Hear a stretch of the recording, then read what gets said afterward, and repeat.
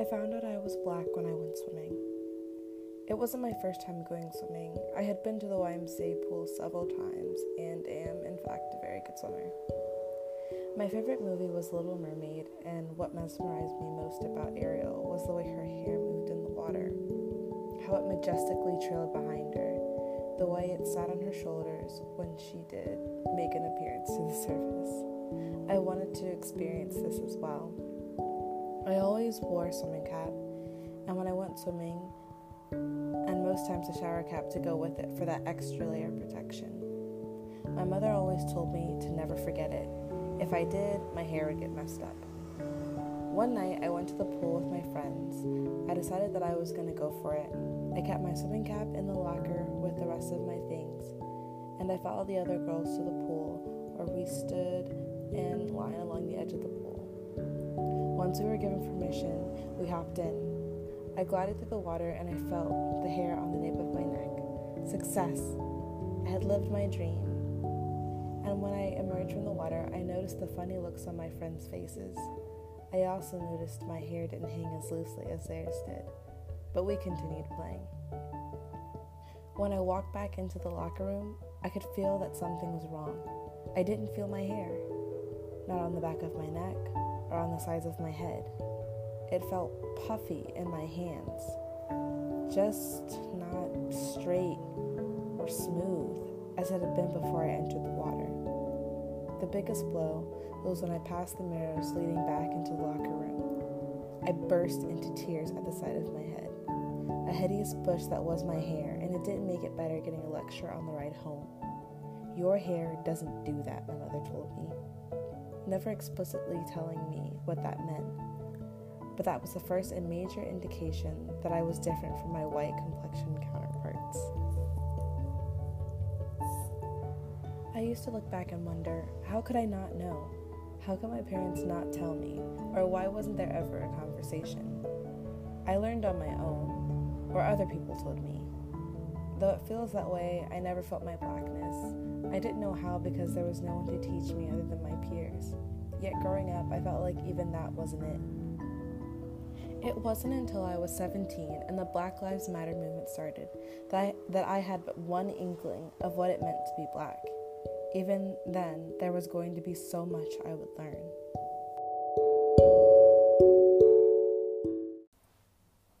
So the book I'm going to be talking about is Everyday Use by Alice Walker.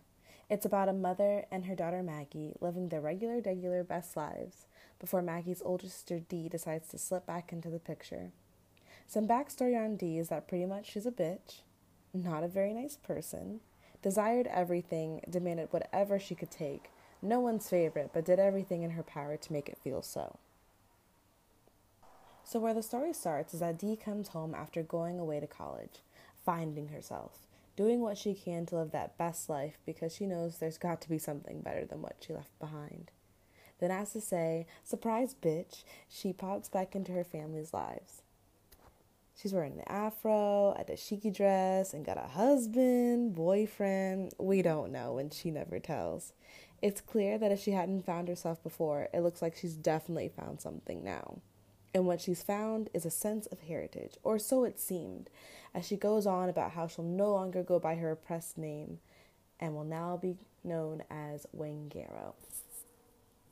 She plays her character well, but Dee is very much still there and makes it very clear that Wangaro is only a costume and not who she's really become. She indulges on the food that she grew up on and is now obsessed with the benches her father made at the table. She wants to take them, as well as the top to the handmade butter churner and the dasher that goes with it. Dee talks about how she wants to make them decorative pieces for her home. Then, remembering what she really came for, rushes into her mother's room, chest to the old quilts her grandmother had sewn. Now, Mama had kept these quilts for Maggie, so when she married, she could use them in a house of her own. Now, Mama had the decision to keep fueling Dee's dominance over them or to finally stand up against someone who's never really loved them to begin with. Mama realizes this and refuses Dee, which prompts her to leave them again. But Mama and Maggie weren't left feeling guilty about not being what Dee wanted them to be, because they knew that there would be something that she would never be able to understand about who they were. So let's start with our opening scene into the story. It's all from the perspective of Mama, the narrator of the story. Mama first describes the TV shows that the intended audience can relate to, about parents and their children who've made it and knows that without their parents, they wouldn't be where they were today.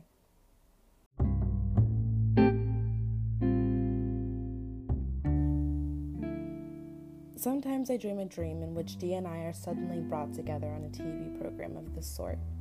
Out of a dark and soft-seated limousine, I am ushered into a bright room filled with many people. There I meet a smiling, gray, sporty man like Johnny Carson who shakes my hand and tells me what a fine girl I have. Then we are on the stage and Dee is embracing me with tears in her eyes. She pins on my dress a large orchid, even though she has told me once that she thinks orchids are tacky flowers.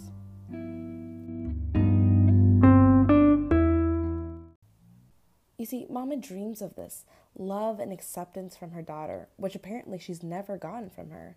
Only resistance and resentment.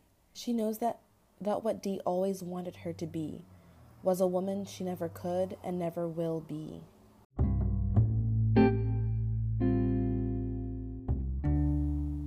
In real life, I am a large, big-boned woman with rough, man-working hands. In the winter, I wear flannel nightgowns to bed and overalls during the day. I can kill and clean a hog as mercilessly as a man. My fat keeps me hot in 0-degree weather. I can work outside all day, breaking ice to get water for washing. I can eat pork liver cooked over the open fire minutes after it comes steaming from the hog. One winter, I knocked a bull calf straight in the brain between the eyes with a sledgehammer and had the meat hung up to chill before nightfall. But of course, all this does not show on television. I am the way my daughter would want me to be, 100 pounds lighter, my skin like an uncooked barley pancake. My hair glistens in the hot, bright lights. Johnny Carson has much to do to keep up with my quick and witty tongue. Dee grew up feeling that there should never be limits to her life and what she could be. She grew up in a world where, because of her skin color, she was told that she could only go but so far in life. She saw that other people had nice things, a seemingly better life, so why couldn't she obtain the same things? She knew she had the drive and the determination to be like others, but somehow the world made it seem that it wasn't meant for someone like her. Even her sister Maggie sees that power that is sometimes too strong for even Dee. She thinks her sister has held life always in the palm of her hand, that no is a word the world never learned to say to her. So yeah, Dee grew up, didn't fuck with her environment, and left. But why? Why is this lifestyle so uncomfortable for her? And why did she hate it so much? If her mother and sister found resolve in it, why couldn't she? Easy. She wanted more, and she resented them for not wanting that. Not wanting to just have the freedom to have their own house, make enough money to live comfortably, but to make their lives better, make their family name mean something when everyone else around them felt like it didn't.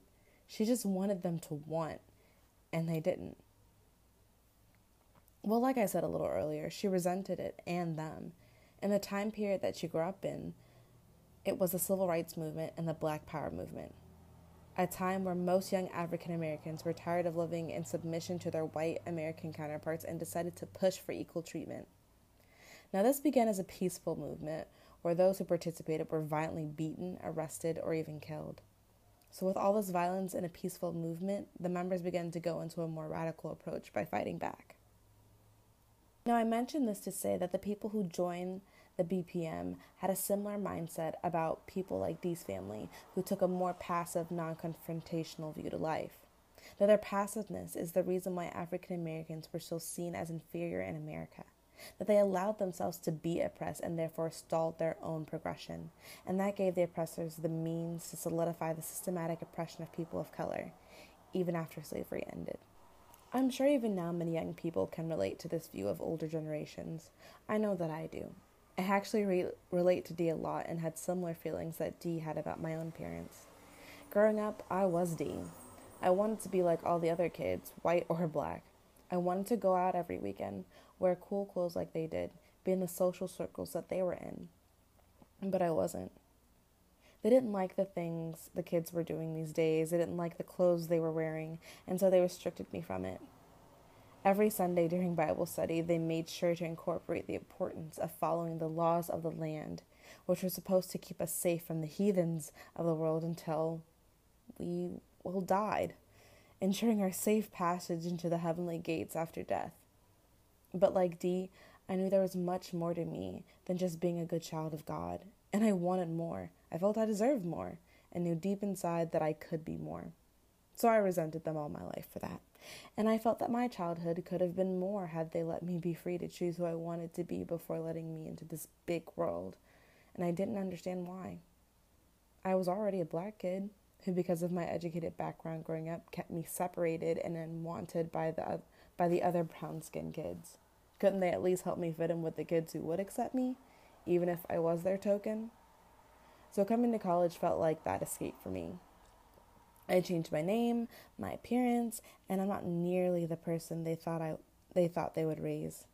I finally could decide who I wanted to be and what I wanted to believe in. So now Dee has returned after some years of leaving the nest, and now she seems to have found herself. She's sporting a fashionable dress and letting her hair flourish into an afro. She had a male friend with her, and we're not quite sure his relation to her, just that by the way he greeted Maggie and Mama with a classic Assalamu alaikum, we knew he was an accessory of their aesthetic in one way or another. Her appearance makes her seem different from where she originated from. Compared to her sister Maggie's simple pink skirt and red blouse, perhaps you wouldn't know they were related. And perhaps that might have also been the point. Who knows for sure? But what I'm trying to get at is this. Dee may have come looking like a different person, hoping to come off as a different person, and calls herself a different person. But still, underneath it all, she's still the same old Dee. It shows with the construction of her new name and why she chose to do that.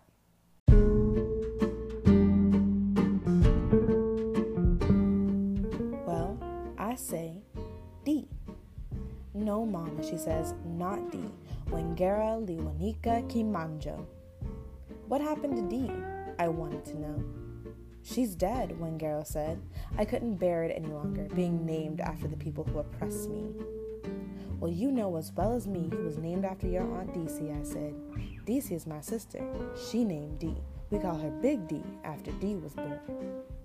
But who was she named after? Asked Wengero.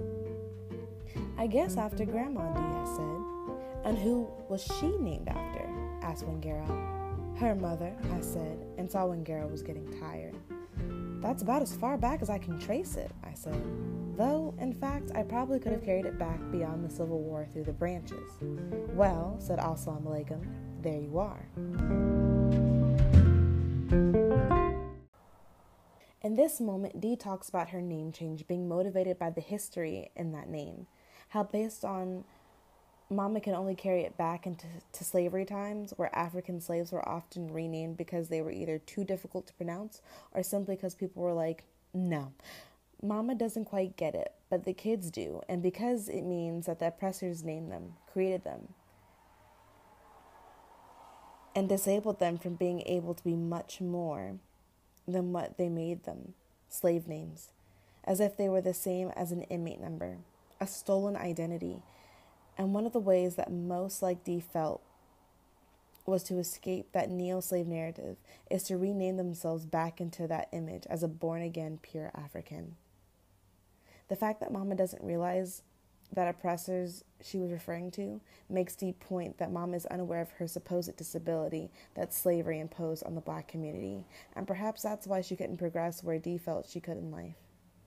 Slavery created a matrix that trapped the minds of most older people who grew up in the 100-year period after slavery was abolished, those who lived in that neo-slave area.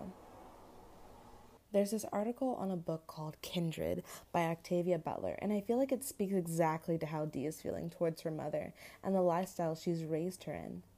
Kindred was published in 1979, while the movement was starting to die out. It's a fictional story based on the author's early life in her college days when the Black Power movement was just on the rise. The main focus seemed to be about her own 60s feelings and trying to figure out her conflicted views on the movement.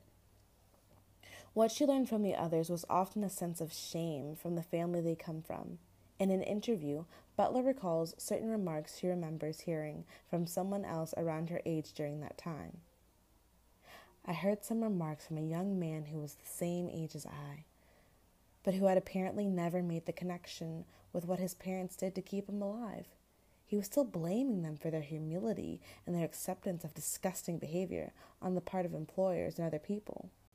He said, "I'd like to kill all these old people who have been holding us back for so long, but I can't because I have to start with my own parents." When I read this from the article, it immediately makes me think of Dee and how I understand her anger and frustration now. It's the germ of the movement, that point where things get misdirected and then starts to go too far. I don't know if anyone else has been there, but I've been there. The germ had me too at one point, and I'm still just recovering from it. So here's another therapy session that you probably didn't ask for. I realized that my parents and I had very different views once I reached my adolescent years, especially when the Black Lives Matter movement began.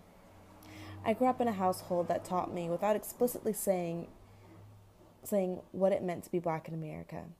It would be a challenge and sometimes dangerous, but it was my understanding that it was just the way of the world, and I had just to learn to manage despite my hand in life. As more reports of the news of unarmed Black men getting shot by the police came out, it started to really worry me. But my father told me that this only happens because they didn't follow the rules, and that if we, meaning Black people, were to survive the police, then we simply had to obey them. Then Philando Castile happened, and I never saw anything the same way again. It used to blow my mind how my parents really didn't seem to get it, or would refuse to. I mean, with them also being Black, growing up in America, where it was a bit more difficult to move about the world being Black, it made me resent them so much more, because I felt like this was part of the reason why my life was the way it was, why I hated myself so much growing up, because my hair was coarse and kinky, my skin wasn't a lighter complexion, and my body was too voluminous instead of thin. I hated them for not teaching me how to love myself and have pride in my race, and that felt disabling to me. And I imagine that's how Dee felt toward her mother.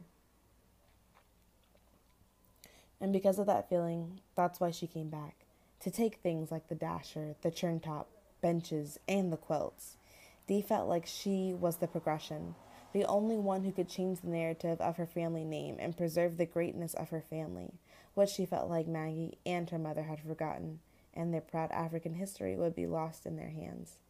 What she fails to realize is where that passivity in previous generations came from, and that passivity is ensured survival, not just for an individual survivor, but for the families who wanted to preserve their race long enough to see the days of more acceptance and change. She wanted to take back those things because she felt like she would be the only one who could preserve them right. But she came back for the wrong things. If she is the progression, she has to acknowledge the struggle it took to get to that progression. It was a movement in itself, and if there is a name for it already, I'd like to call it the survivalist movement. A movement where Black people were able to at least find their footing in a country that never supported them being independent. Mom survived. She was able to survive long enough to bear children, build a home, lose it, and then build up another one again. And now being older, maybe her work for her generation is over, so she's hoping that she can rest while the new generation, her children, can do their part and change the world.